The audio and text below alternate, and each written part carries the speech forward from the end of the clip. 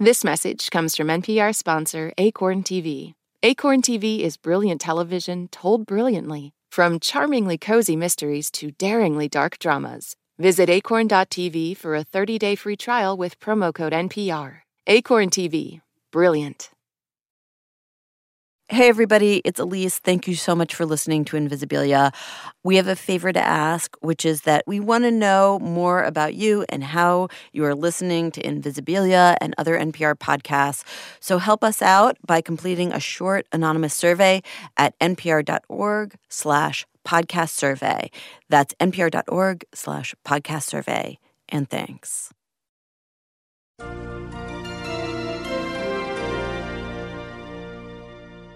Invisibilia presents A Very Offensive Rom-Com by producer Yowei Shaw. The following program contains adult language and sexual content. In other words, it's definitely R-rated.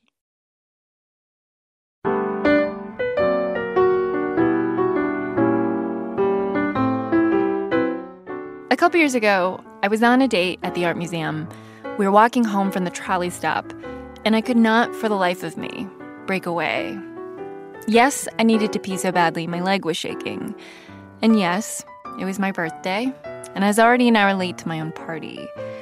But my attraction was so overpowering and intoxicating that I needed to maximize any time I had in this person's presence, even if it meant hugging goodbye, then running the last 3 blocks to my house as if my pants were on fire and not about to be drenched in piss, which by the time I got to my doorstep, they were. But I didn't care. I took it as a sign. Because for most of my life, this is how I thought attraction worked, what I'd been taught by romantic comedies and songs, and my own experience. Attraction was a natural force beyond your control, something with its own mysterious logic. And when you were lucky enough to be struck by that bolt of lightning, you should just be grateful.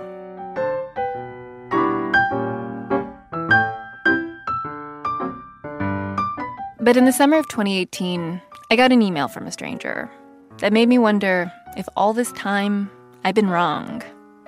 Which brings me to the strange romantic comedy I'm about to tell you, and the charmingly flawed character at the center of it. All right, let me know if I have to readjust. A 25-year-old woman with a long, shiny ponytail. I'm gonna call her Elle by her first initial to protect her privacy, because she'd gotten in touch with me about a problem she was having with her sexual attractions. A problem I don't think many people would willingly admit out loud, let alone discuss in detail on a podcast. And she'd come up with this really wild solution that I just had never heard before.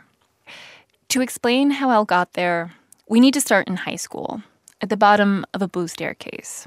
I was there first, waiting for him. I was standing at the bottom, which was close to like the swimming pool, so chlorine is in the air. It's a little bit damp and humid. Very sexy place to go make out in high school, I guess. This was not going to be just any makeout session. This was going to be Elle's very first kiss. And since one of Elle's charming flaws was being an overzealous planner, Elle says, of course she prepared. Crowdsourced advice, just what do you do with your body? I'm sure he's kissed a lot of girls. I'm not gonna be good. The guy was this breakdancer in the year above, and she really liked him. They'd been texting for months, playfully trading insults, and she just appreciated his ability to work a tube of hair gel. And I don't even think we exchanged words before he leans in and sticks his tongue into my mouth. Oh my God, I just remember feeling so uncomfortable. So uncomfortable. No attraction at all. No desire. I was like, how do I get out of this? Let's get, I need to go.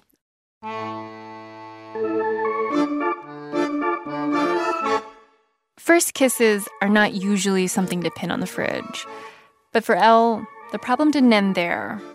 Over the next several years, a curious pattern began to emerge. She'd crush on a cute guy, memorize his class schedule so she'd happen to bump into him, but when she got to the kiss, or really any physical contact, she'd recoil. Because no magical spark. Even with guys she liked. Elle started to think she might be asexual, just different from the people around her. I don't have no sexual desire. I don't feel anything. Until freshman year of college, she was at a yakisoba tasting event, and a tall boy in a flannel-adjacent shirt sat across from her. They started hanging out, and one night, they had sex. And finally, it hit her. A desire she could not control. I would be like sitting in class, and I just could not stop thinking about having sex. You can't concentrate, and you're sitting there and you're thinking about sex. You're thinking about the sex that you just had. You're thinking about how you can have sex again, like in the immediate future. It was like all I could think about for at least, the first month probably. And like, honestly, I had a much higher libido than he did. Elle even had a special word for this new feeling, obsexed. This is what sexual desire feels like. I shouldn't settle for anything that's not this feeling. It's out there. It's possible. It's not something I should have to force, and it's not something I want to force. I just could not stop. I just could not stop. I just could not stop. I just could not stop. This is why it was all the more upsetting when in 2013, Elle discovered the problem that would derail her newfound sexual desire. She was in her sophomore year, procrastinating yet again on Reddit, and she happened upon a thread about sexual attraction. One of the posters was asking people what races they were most sexually attracted to.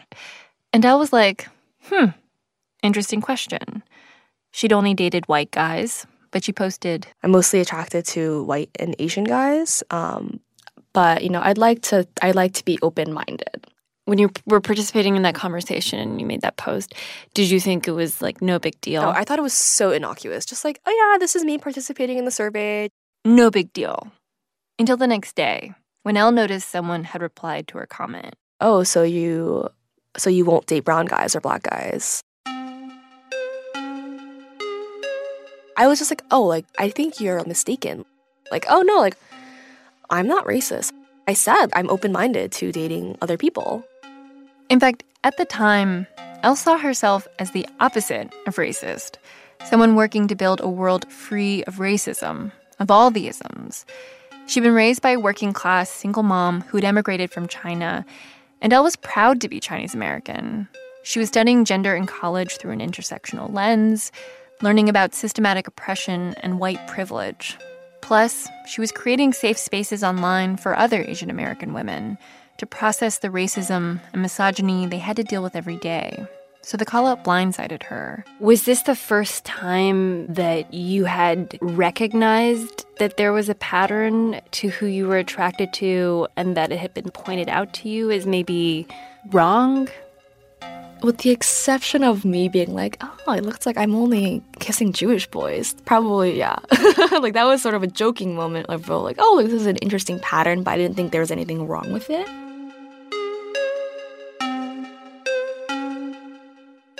But someone on the Reddit thread would not let it go. It seemed to be a man, and her attraction to white guys seemed to be the trigger. He began to dog Elle all around Reddit. Elle said she'd be in her favorite Asian female subreddit, complaining about yellow fever and the exotification of Asian women, which she'd experienced herself with her first boyfriend, a guy who once joked that he dated a girl from almost every country in Asia. And this random user would pop in, but like, yeah, but you said that you're only attracted to white guys. So doesn't that make you just as bad? Elle began to suspect that the commenter was like herself, an East Asian person. She'd see him consistently post in Asian American subreddits, going after other Asian women. And it seemed like the real beef he had was about her dating white guys instead of Asian guys. That he was part of a dark corner of the internet, made up of angry Asian men who blame and harass Asian women for dating anyone outside their race, in particular, white guys. A special variety of the manosphere, now called men's rights Asians. Some of it can get so scary, it takes your breath away. There are entire forums bubbling with viscerally hateful misogyny that peddle conspiracy theories about self-hating Asian women trying to bring down Asian men by not sleeping with them. Shameless Asian women love colonial white dick. Half Asian women are also self-hating and want to be white as badly as their mothers. Why would I respect a woman who had white fever? Oh, that's right, I don't. I've heard about Asian women getting rape threats, getting doxxed. You're like disgusting and dirty. The only people who want you are like dirty, perverted white men. In Elle's case, as she continued to post on Reddit, her personal troll multiplied into other trolls. Dozens of disturbing messages, photos, tags, memes, even a thinly veiled death threat. I felt very attacked about something that I felt like I shouldn't have been attacked over. And was part of you also just like, and don't police my bedroom choices? Oh, yeah. You know, it seemed like this was like a very, like just a misogynistic thing that's like to yell at women for who they're choosing to date, who they're choosing to sleep with. And I was like, fuck that.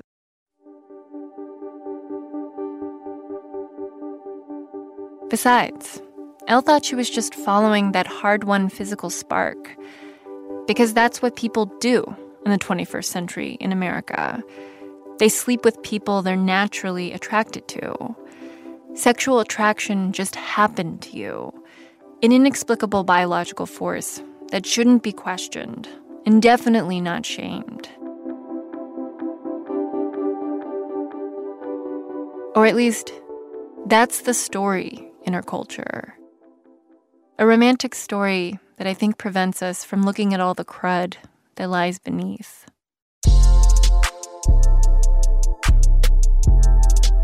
So my sister had a no dating Asians policy. I'm sure you've probably heard of that, and other people have held this as well. This is C, an Asian man in his 20s I'm calling by his first initial.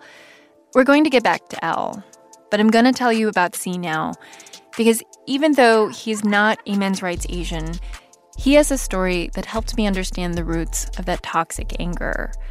A story that just really challenges this romantic way of thinking about attraction.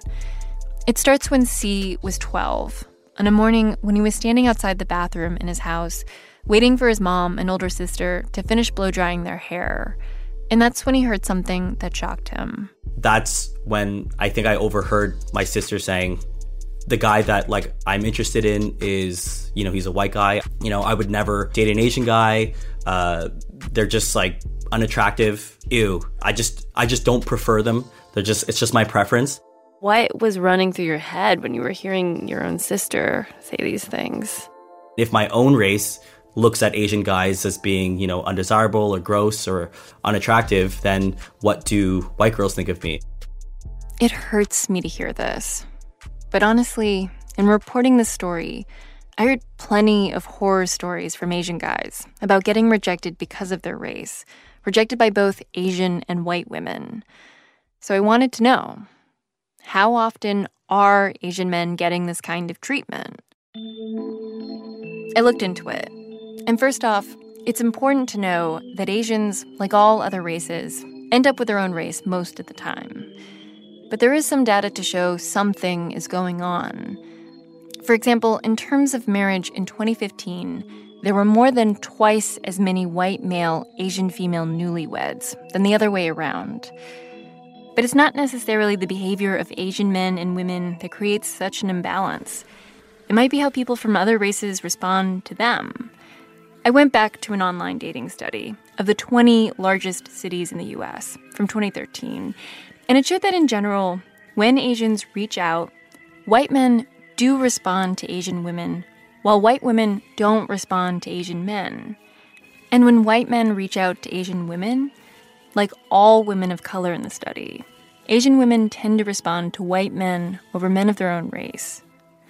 So yes, there are these patterns.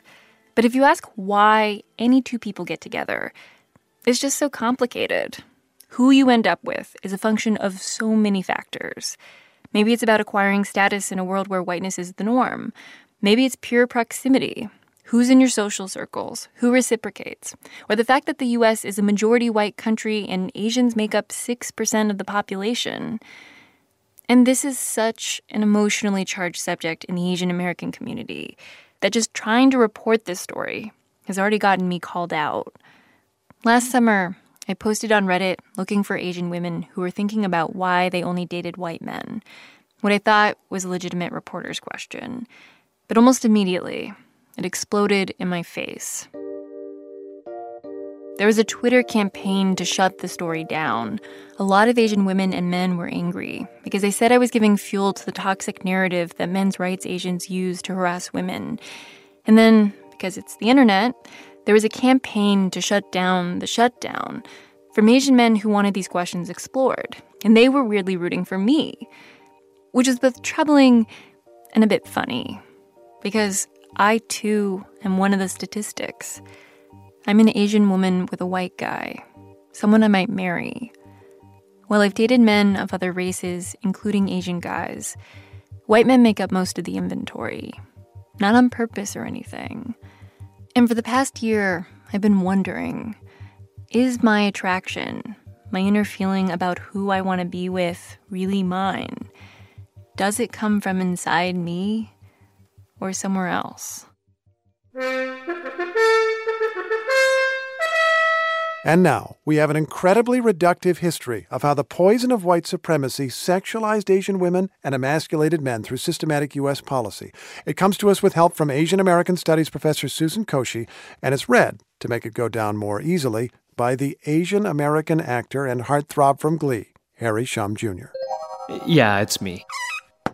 In 1875, the Page Law effectively banned single Chinese women from entering the U.S. because they were assumed to be, in the words of one influential white man, prostitutes of the basest order who would corrupt and contaminate white boys. Been off you long time.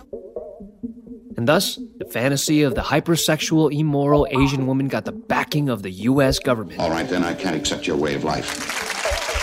This fantasy continued to grow wings in the 20th century, when the U.S. fought wars in Asia, giving white soldiers easy access to Asian women. How much? $15? Then a funny thing happened. In 1945, the War Brides Act allowed U.S. soldiers to bring Asian wives to the U.S. And I'm planning to marry a Japanese girl myself. And Asian femininity entered the mainstream, going from prostitutes and concubines to wifeys. I love you, Soon-Lee. Will you marry me? Yes. Oh. Whereas Asian guys, remember that early ban on single Chinese women? Me so horny. Well, that law also meant the first Chinese men in the U.S. had almost no Chinese women to marry. And thanks to anti-miscegenation laws in many states, it was illegal to have relationships outside their race either. Men lived together because they weren't able to have families. And though the first generation of Asian migrants were mostly manly manual laborers who were villainized in newspapers as sexual predators, later generations were forced to take on so-called women's work, washing clothes in laundries, cooks, houseboys, domestic servants. I worked for him for 37 years and now he's a dad.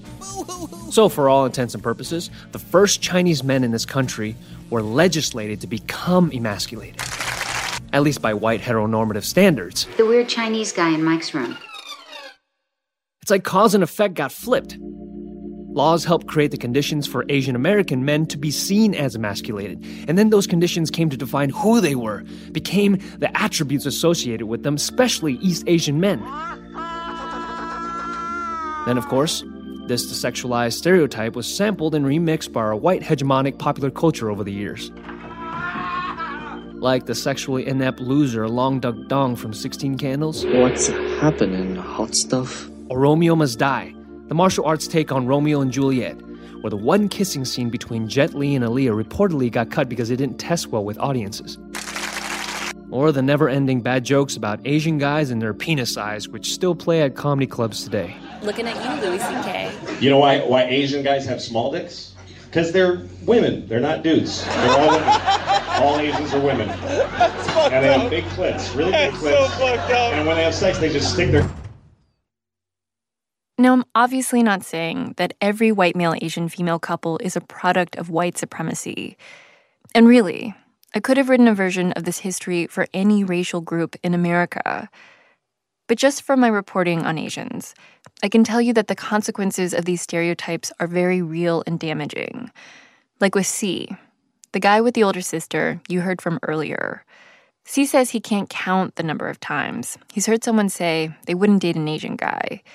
And when he would try talking to white girls he was crushing on... Disdain is the word that I've come to use to describe this over time. They just viewed me with disdain. They were like, why are you even talking to me?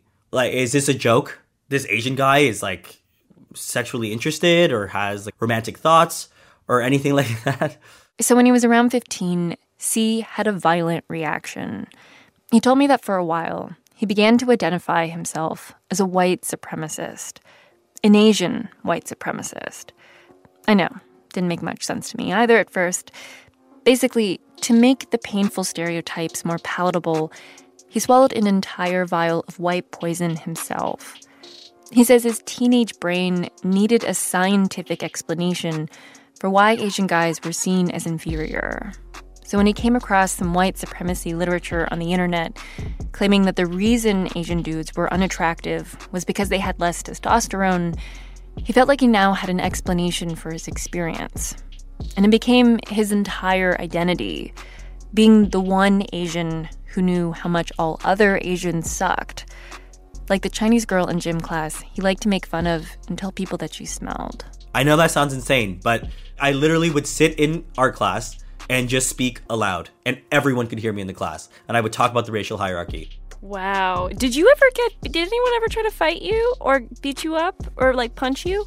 I would always like leverage my Asianness in my defense. I'd be like, you realize that I'm Asian, right? And like, teachers never think I do anything wrong. On the outside, C was all aggressive race truther. But on the inside, the poison was eating him away, even making him hurt his body to try to look more white. I have problems breathing through my nose. And I don't know if it's because I inherited this or it was because for a time throughout high school, I used to take one of those paper clips, like the black ones with like the two handles or whatever. And I used to put that over the bridge of my nose to try to straighten it. And I'm afraid that I've like damaged the cartilage of my nose as a result. How long did you do that for? I used to do it, at least like a year or something, a year or two. Oh my God. I feel like I did something with my eyes. Like trying to get the double eyelid. Yeah. Using my nail to like indent my eyelid. Oh, wow. C is no longer a white supremacist. He developed a crush on an Asian girl for the first time and eventually came across enough examples of hot Asian male celebrities, which proved to him that, in fact, not all Asians suck. And therefore, he didn't have to suck. He had an antidote to the poison. But purging yourself isn't always easy. As Elle came to understand one night in late 2014, when she discovered the poison inside herself. She was lying in bed, swiping with her index finger on Tinder. So what I thought I was just doing was paying attention to the guys like I found attractive. But just one thing I started to realize as I was swiping past faces was that it was like almost this like instantaneous thing where I would see like a black face or like someone who looked like Latinx, and I would like almost instinctually start to swipe. I was unconsciously like rejecting people because of literally like the color of their skin.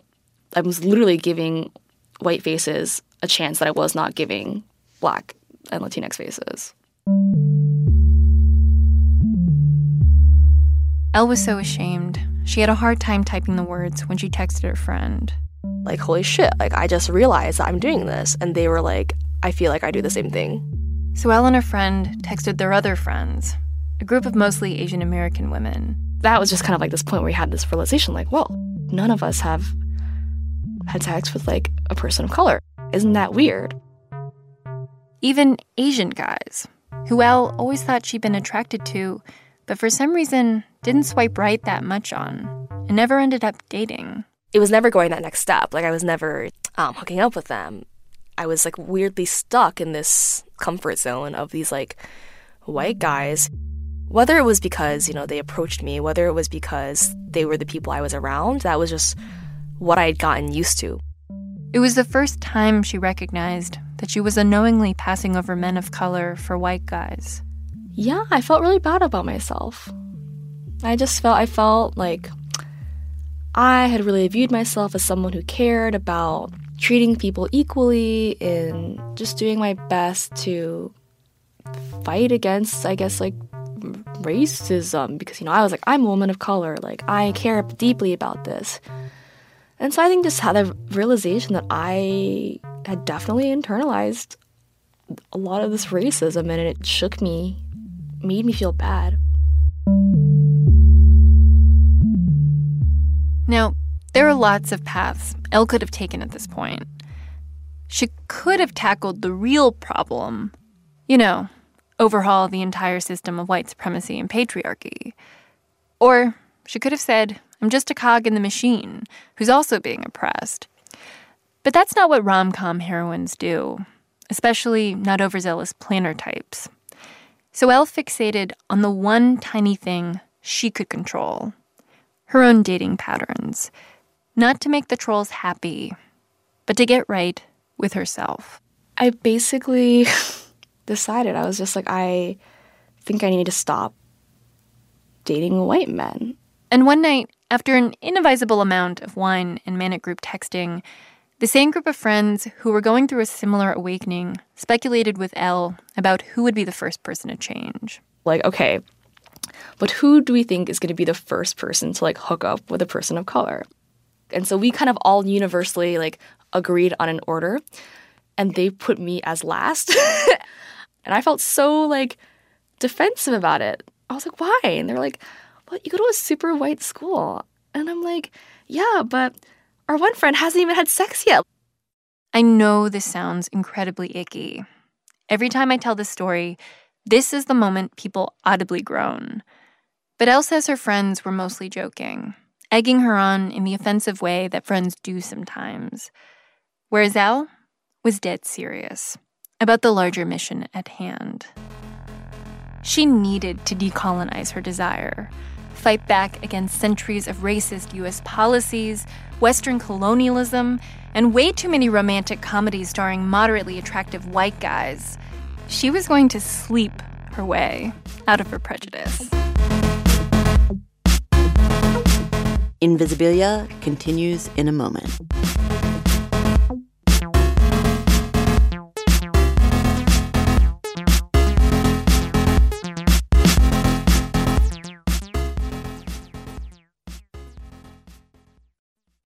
This message comes from NPR sponsor REI Co-op. REI has gear, clothing, classes, and advice for camping and glamping, biking and hiking, axing and snacksing. Visit your local REI Co-op or rei.com for the 1,000,001 ways to opt outside.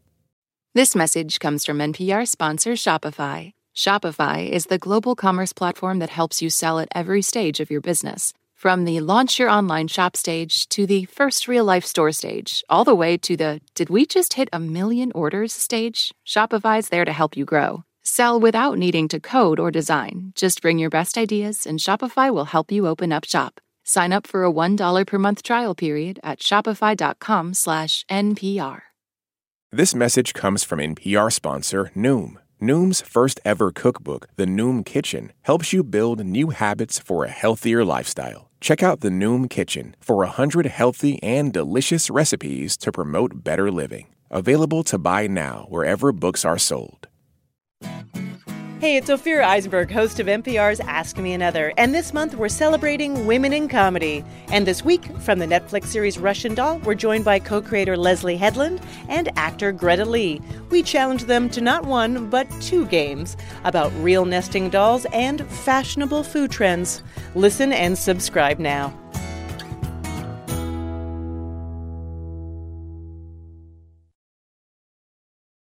This is Invisibilia. Yowei now continues with her story. In your typical rom-com, when the charmingly flawed main character comes face to face with an ugly realization about herself, she often comes up with a ludicrous, Bridget Jones-esque self-improvement program, some systematic way to overcome the problem she's uncovered. But how do you systematically overcome a system? It was a challenge. But if there was one thing that Elle, the overzealous planner, knew how to do, it was design a way to accomplish a personal goal. And so after graduating from college in 2016, Elle devised an entire personal detox program to get rid of the white poison. A personal detox program complete with guidelines. Step 1. Bombard your brain with images of hot men of color. Lots of images of hot men of color. In Elle's case, her particular medicine was Morris Chestnut, who in the Fox TV show Rosewood plays a forensic pathologist who jets around shirtless in Miami and somehow manages to make even a fedora look good.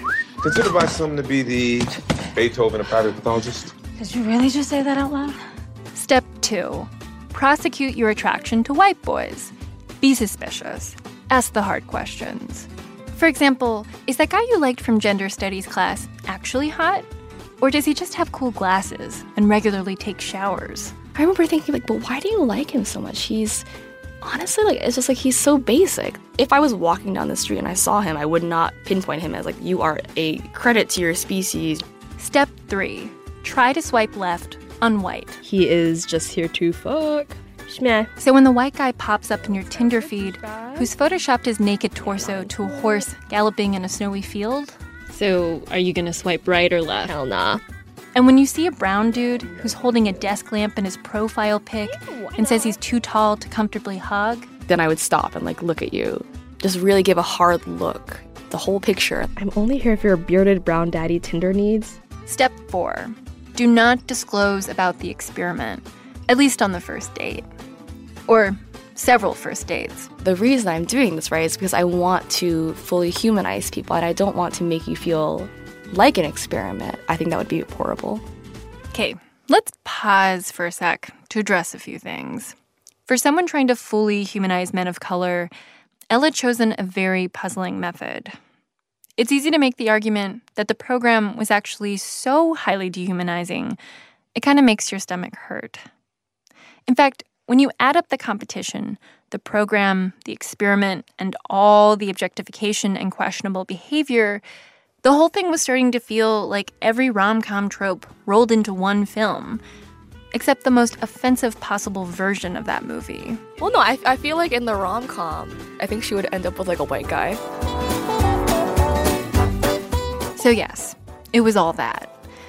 But also, Elle felt the program was teaching her to see in an entirely new way. To notice all the incredibly attractive men she'd somehow missed on the streets before. Oh, yeah. But here's my question. Can you even do this? We focus on glasses. Once your attractions have been programmed by your cultural bubble, not just with race, but things like body size and hair color, can you change them? I was kind of looking at that guy that had the cat backpack. Wait, where? Even if Elle was now noticing all the hot non-white men in the world, would that translate into feeling obsessed with them? Oh, yeah, stylish. I started calling around to sex researchers. But before I tell you what I found out, one quick note. Basically, all the researchers I spoke to told me there's a huge difference between something like sexual orientation and racial preference. Sexual orientation is much more biologically based, whereas race is essentially a category we created that reinforces a social hierarchy. It's not written into your genes, even if sometimes you feel a racial preference strongly. Once it's conditioned, I think attraction feels inflexible. Right? I mean, because you know what you're attracted to, and you can try to say, I'm not, and you still are. Jim Faust is a neurobiology researcher in sexuality, currently at the University of Veracruz. I went searching for studies that look at whether we can consciously change our racial preferences. And I'm sad to say, though there is a ton of interesting work, I could not find a single study that directly speaks to this question. But Jim has done many studies, mostly with rats, trying to understand how sexual preferences on the level of skin color or dimples could work. And he has a theory about why they might be hard to change. It has to do with the realization he had one day while biking home from the lab. They were working on a study, and a group of perfectly healthy male rats was unexpectedly refusing to have sex with female rats when all placed together in an open field chamber. So I thought, well, this is really strange. What the hell? And then it hit Jim. The rats had only ever had sex before with a jacket on, a tiny Velcro vest with a leash to keep them from crawling all over each other. And I just turned my bike around, almost got hit by a car, and I bike back as quick as I can. We put the jackets on them, and they all copulated regardless of the chamber. Jim later did a formal control group study, and he found the same thing. The male rats that had their first ejaculations with the jacket on needed the jacket later to, do the thing. But when Jim put the jacket on rats that were sexually experienced, no matter what situation he created, there was no way he could make jackets critical for arousal. If they've had sex before, even once, to one ejaculation, it's very difficult to now make the association. All of which taught Jim an important lesson. A rat's evolutionary history, there's no jacket. Okay, we can't go back 60,000 years and find a jacket. So the brain for sex is clearly being dominated by learning. What you learn during these early experiences changes the brain, and you are forever changed.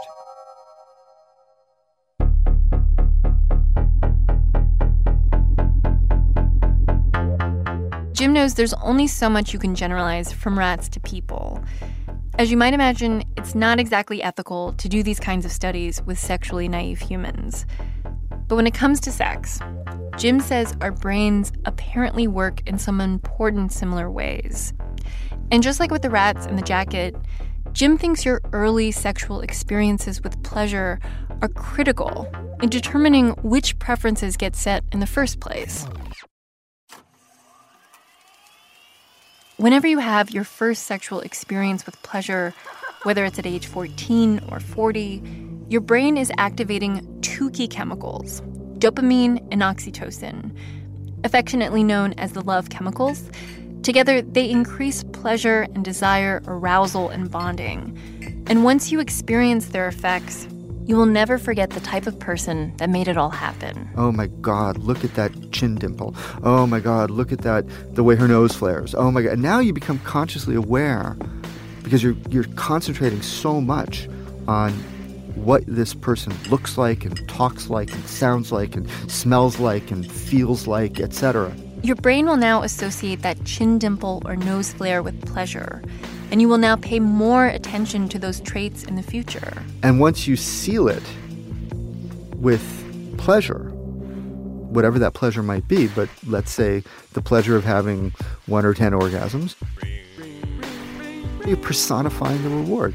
The reward is now imbued in person characteristics. And if you repeat the pleasure with that person or set of characteristics over and over again, it's going to get way stronger. Yep. And again, you're building the foundation of your attraction pattern.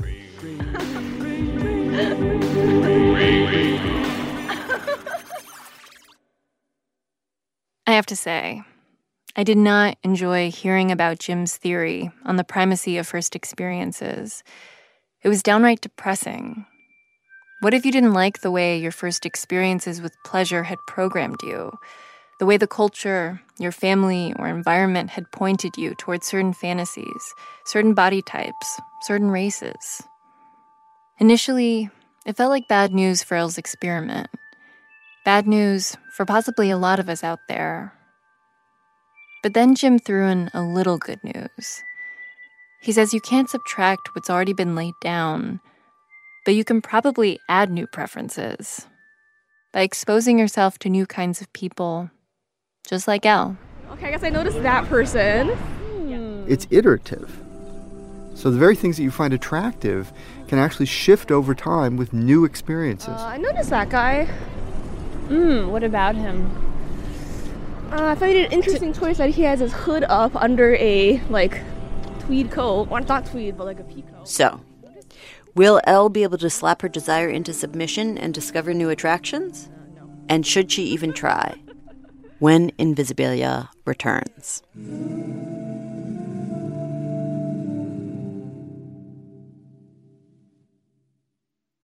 This message comes from NPR sponsor Made in Cookware. Did you know that many popular dishes in Tom Colicchio's craft restaurant are made in Cookware? Their carbon steel cookware combines the best of cast iron and stainless clad, gets super hot, and is tough enough for grills or open flames. Remember what great dishes on menus worldwide have in common. They're made in. Save up to 25% this Memorial Day from the 18th until the 27th. Visit madeincookware.com. That's MADEIN cookware.com. This message comes from NPR sponsor, the American Cancer Society. By the end of this message, 2 people will be told they have cancer. Yes, every 15 seconds, someone is diagnosed with cancer. But by the end of this message, you could do something about it with your donation. A gift of any amount to the American Cancer Society can help those facing cancer get free rides to care or a free place to stay closer to treatment. Donate today at cancer.org. Hey, I'm Kelly McEvers, host of Embedded. We are big fans of Invisibilia. And like this show, we also tell surprising emotional stories about real people, in our case, to try to make sense of the news. And we have a new season about how far people will go to rescue relatives who ended up with ISIS. So stay tuned after this episode for a preview. And thanks. The actual dating part of Elle's experiment began, perhaps appropriately, in the city of love, Paris. It was here that Elle met a man on Bumble, a Jamaican-American guy who worked in tech, and he seemed to tick all her boxes. He was, funny, he was sweet, really respectful towards his mother. He had this, great smile. One of their dates was the textbook definition of romance. We were, walking by the Seine. It was night. Everything was lit up. It was just about to turn 11 p.m. or something. And we were in viewing distance of the Eiffel Tower. So I said, let's stop right now because something's going to happen in a few minutes. And so then, the clock strikes 11 and the Eiffel Tower, glitters. So Elle really wanted to feel something when she later kissed him on the lips. What'd you feel? Nothing at all. It was the least sexual kiss I've ever had in my whole life. But I was kind of drunk and I was like, let me try again. So we, probably made out 3 times that night, but each full of nothingness. There was the guy she met outside the bar one night, who she was really excited about. When they got together, she even made her mom's pork and eggplant dish with jalapenos to impress him. But the sex ended up being pretty meh, thanks in part to a mistake Elle made. After our encounter, he was just like, I felt that, by the way. I was like, what? And he was like, the pepper on your hand. Where did he feel it? On his penis. Elle went on another date. Okay, that was fine. And another date. Meh? Dating started to feel like working on a factory line, picking up and putting down interchangeable man widgets.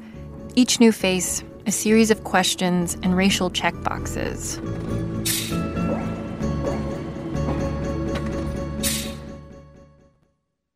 I feel like I am now in a new trap. It's been 2 years since the experiment began. While there have been long stretches of no dating, Elle told me her overall stats. 5 first dates with black guys, 1 with a half-Asian, half-white dude. Only made it to 3 second dates. I feel like I have potentially maybe overcorrected in a very specific type now. It's not an even mix of the races. It's pretty specific. Mostly black men, in fact. It does raise that flag for me because I think that's something that's that also acutely affects black men. And I don't want to be perpetuating that either. The great irony being that in trying to decolonize her desire and open herself up to men of color, Elle ended up jumping into another stream of systemic racism with a long, ugly history, going from unconsciously discriminating against black men in dating to unconsciously targeting them. Yeah, it's so ironic that in your quest to escape one racial preference, you feel like you might be falling into this new racial preference, like a new kind of fetish. Yeah. Elle is more or less aware of the absurdity of her quest. But instead of giving it up, she's now trying to course correct. She recently added a filter to her dating app so she'd only see the profiles of Asian men, because it just feels politically safer for now. But even throwing the distressing fetishization of black men aside for a moment... I mean, so do you feel like you can? Like, have you been able to change who you're attracted to? I really don't know. I feel like I feel the initial stages of desire now for people that maybe I otherwise wouldn't have. But ultimately, like when I'm talking about all these experiences, none of them have been like, this is mind-blowing sex. Like, this is like physical attraction. Like, wow, I can't stop thinking about wanting to like sleep with this person. Like, I'm not there. 2 years. Feels like a long time to not feel. You're telling me to feel the feelings. Yeah, and so that does alarm me sometimes. That does alarm me.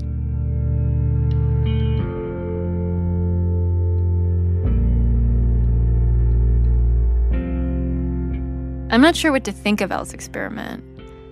When I tell people about it, I always get the same disgusted, judgmental reaction. Because, yes, it is offensive.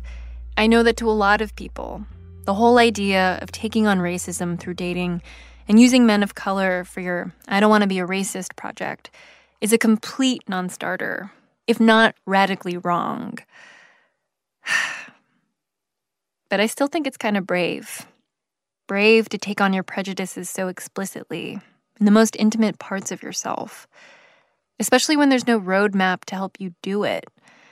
At the very least, it's definitely not lazy. She's setting sail to a place I'm not sure many people have gone. Though the question remains, should they even go there? Should we be hacking our desire into the exact shape of our values? I'm no expert, but I found someone who is, and it turns out Elle accidentally stumbled into some good practices, like exposing herself to new kinds of media and people and inserting a pause to interrogate your attractions and implicit bias. And also, some less good ones. Like, I mean, how horrible might that feel for a man to feel like she's only with me because she's trying to change her preferences? This is Russell Robinson, a professor at Berkeley Law School, who for the past 10 years has been teaching students about the ways in which social structures influence our romantic choices.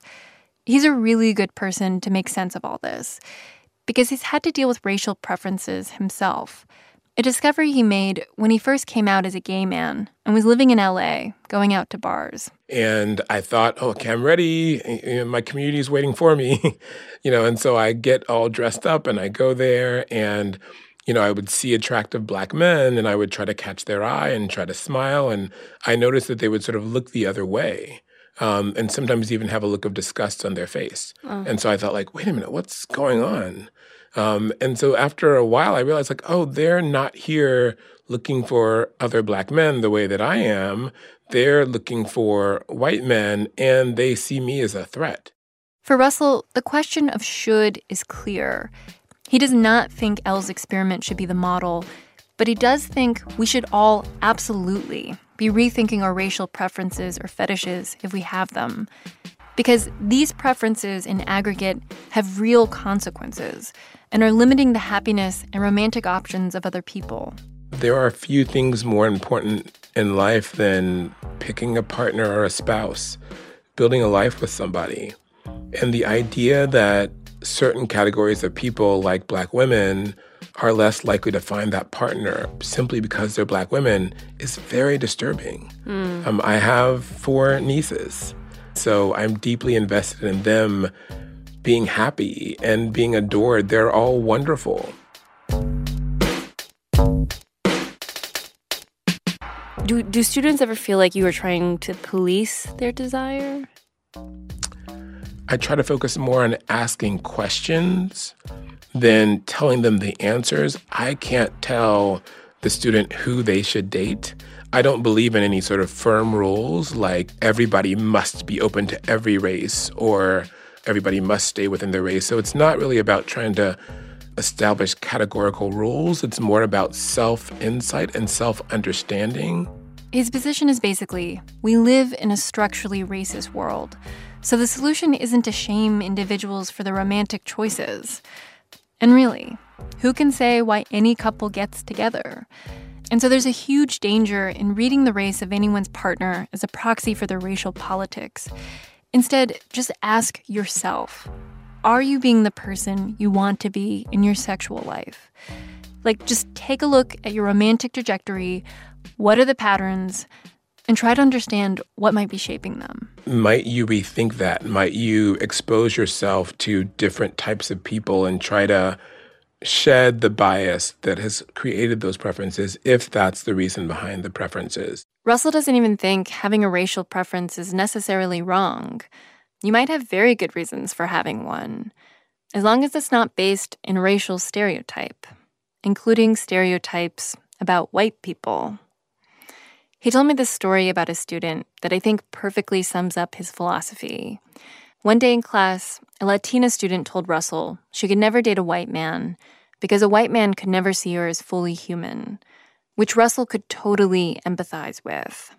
But still. I pressed the student and I said, like, wait, you're saying it's impossible? There's not one white man in this world that could see you as human. And she insisted that that's not possible. And so I told that to my dear friend who is herself Latina. And she said, you just know the universe is going to send her an amazing white man. You know, so I like that idea that, like, you know, establishing these rules and thinking that, you know, you figured it out. It's like, then life happens.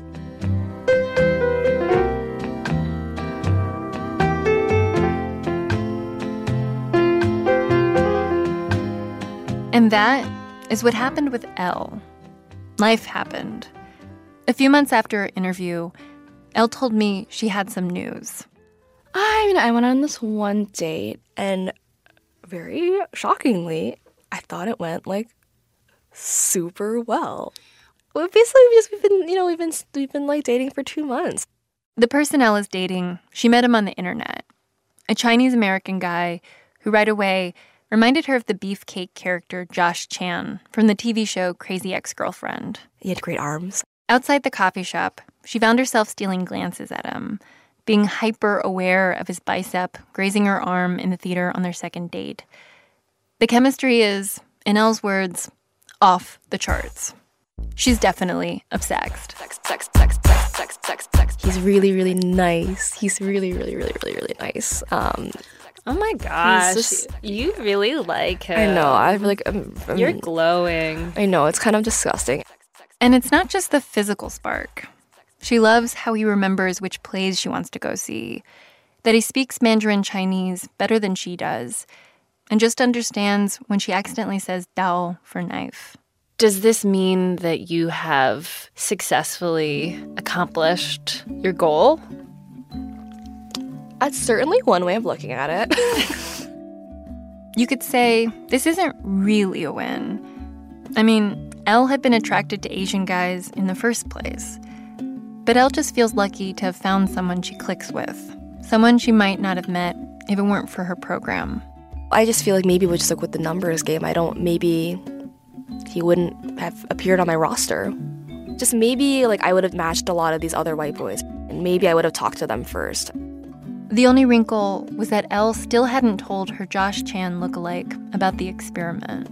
My great fear, perhaps, in telling him is that he would think that, you're not actually attracted to me. You're only doing this because of an experiment. Nothing could be farther from the truth. Are you worried that he might feel, used? I hope not. Yeah.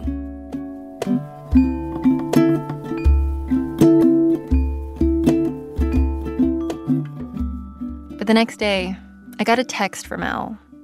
She told him. There was no dramatic running involved, no airport scene, no getting soaked in the rain. There wasn't even any fighting. It was like the anti-rom-com ending. When girl told boy about experiment, boy did not get mad. He didn't even seem miffed. Boy was patient and understanding. And then boy asked, but it's not like having a preference makes you a racist, right?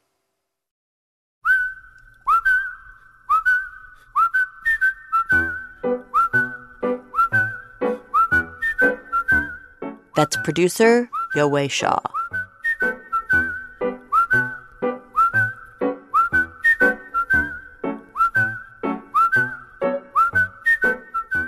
You should stick around for a sneak peek of next week's episode. We'll be right back.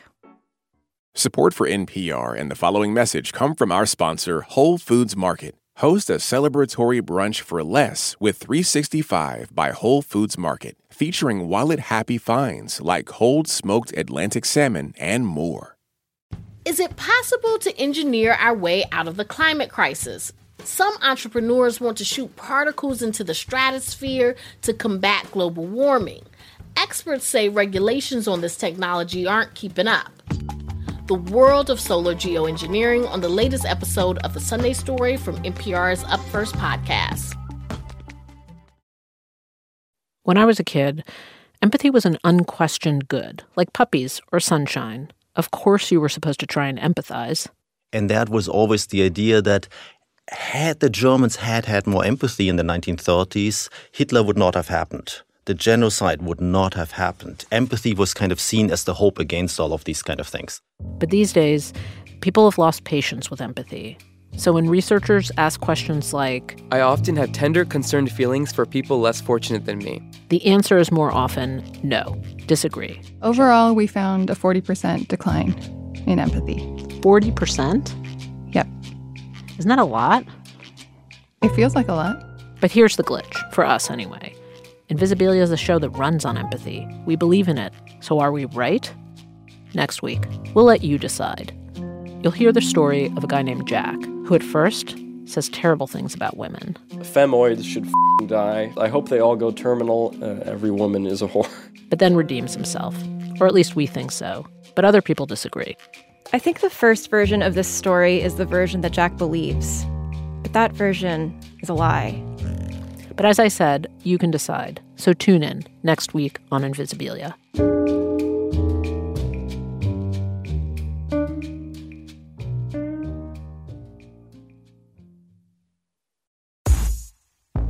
All right, that's our show for today. Invisibilia is hosted by me, Elise Spiegel. And me, Hannah Rosen. Our show is edited by Ann Gudenkauf. Cara Tallo is our executive producer.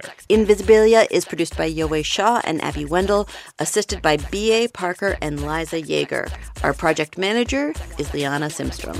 We had help from Lena Sansgiri, Julie Carley, David Goodhertz, Taylor Haney, Mark Memmott, Micah Ratner, Kyle Pulley, Allison Baker, and Greta Pittenger. Our technical director is Andy Huther. Our vice president of programming is Anya Grunman. Special thanks to Harry Shum Jr., Morgan Givens, and Steve Inskeep for their voice acting. Susan Koshi, Ken-Ho Lin, Rosalind Chow, Lisa Diamond, Denton Callender, and so many experts for talking to us about their research, and to Chris J. Lee and Kenny Liu, and the many, many people who shared their experiences and thoughts with us. Thank you. And to Robert Baldwin III, Elsa Chang, Jaron Chu, J.C. Howard, Jess Jang, Chenjerai Kumanika, Candace Lim, Thomas Liu, Pamela Malinga, Lauren Magaki, Linnea Sandin, Stella Tan, Viet Le, and Oliver Wang for their valuable feedback. I just could not stop. And finally, a big, big shout out to Kyle Pulley and Sam Green for making this very special Obsexed dance track for us. We are obsexed with it. Other music in the episode by Young Karts, Liz DeLise, and Blue Dot Sessions. For more information about this music and to see original artwork by Christina Chung. And also to see links to the research we reference in the show, go to npr.org/invisibilia. And really, we didn't fit everything we learned into this episode. So if you want to go with us down a deeper dive into the history of Asian American sexuality, things like the model minority stereotype, or how racial preferences work not just for straight people, you can check out a bunch of resources that Yowei found during her reporting. npr.org/invisibilia. And now, for a moment of nonsense. The idea of like the rough lumberjack with like the big beard, like that's what's supposed to be hot because of like biological reasons. It's inherent. Obviously false.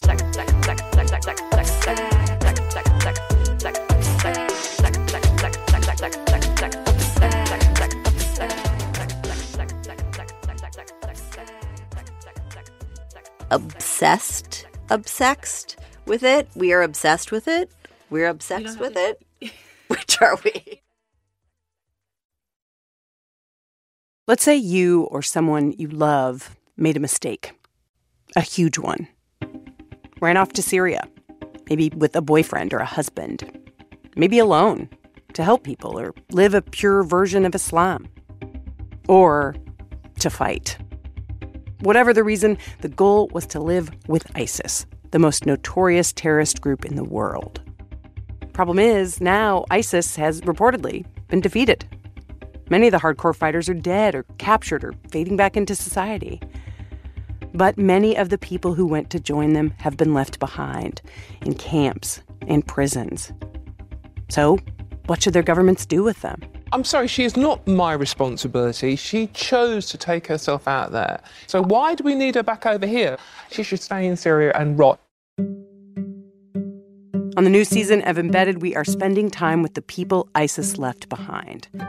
Their governments don't want them, but their families do. We found a woman who came all the way from Austria and forced her way into Syria to bring back her daughter. Did you also think this woman's crazy? She's very crazy. Absolutely, yeah. And to meet her new grandson. We found another woman sneaking into Syria to find her brother, something her husband did not want her to do. He told me, you have 2 babies, you have me. And I told him, but my kids, they have you. But my brother, he have nobody. I told him, if you was in this case, you want that someone go there and look for you. These women are facing tough questions. Like, what does your country owe you? And what are you willing to forgive? He told me that you don't know that your brother is a killer. Sir, with all my respect, do you have any proof? The fighting of ISIS is not only bombing. I think it's the easiest thing we can do, bombing. The big things comes after ISIS. Next week on Embedded, how it ends. Subscribe wherever you get your podcasts. This message comes from NPR sponsor Stearns & Foster. Every Stearns & Foster mattress is handcrafted for irresistible comfort with indulgent memory foam and ultra-conforming IntelliCoils for your most comfortable sleep. Learn more at stearnsandfoster.com. This message comes from NPR sponsor Betterment. Confusing eye contact with a mysterious stranger is never chill. But Betterment is the investing app that lets you be totally chill about your finances. Betterment.com. Investing involves risk. Performance is not guaranteed. Hey, I hear you have a birthday coming up. Yeah, you. If you're listening to this, that means you have a birthday coming up eventually. And here at Life Kit, we want it to be a special one. Magic can happen and good luck can happen and serendipity can happen if we're open to it. How to have a good birthday, even if you're not a birthday person. That's on the Life Kit podcast from NPR.